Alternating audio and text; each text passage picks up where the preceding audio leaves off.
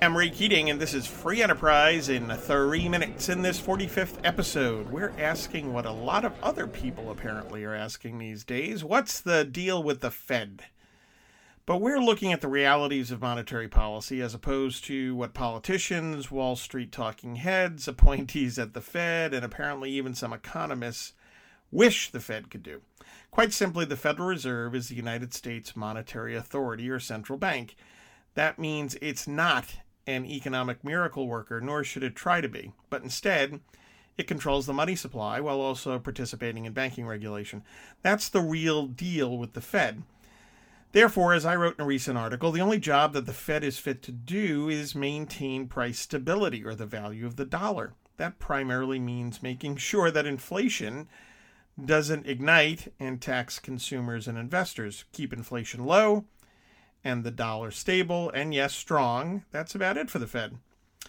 But what about the Fed's dual mandate, the goals of maximum employment and stable prices as imposed by Congress back in 1977? Well, again, considering that the Fed is a central bank, the only contribution that the Fed can make toward a goal of maximum employment is maintaining stable prices. Alas, though, many think otherwise. Therefore, for example, amidst the 2008 economic mess, monetary policy was loosened in unprecedented fashion with a vast expansion in the monetary base, which is currency in circulation plus bank reserves. This was loose money beyond anything previously attempted or even imagined. It began in the late summer 2008 and continued into 2015. What was accomplished? Not much. The recession deepened, and the subsequent recovery expansion period was slow by historical standards. So predictably, the Fed's loose money failed to boost economic growth and actually added to uncertainty for investors and businesses. The only positive from this scenario was that inflation didn't explode.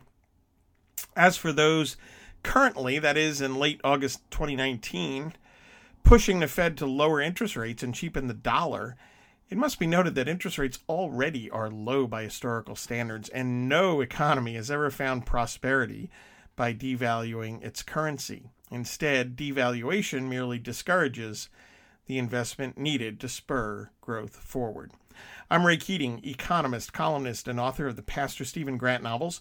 All of my books are available at Amazon.com and at RayKeatingOnline.com, including my new thriller, Deep Rough. And you can pre-order my newest book, Free Trade Rocks, 10 points on international trade everyone should know. That's also at Amazon for the Kindle, and signed books at RayKeatingOnline.com. By the way, sign up for our email list first at RayKeatingOnline.com/contact, and you'll get a 50% off coupon code for Free Trade Rocks.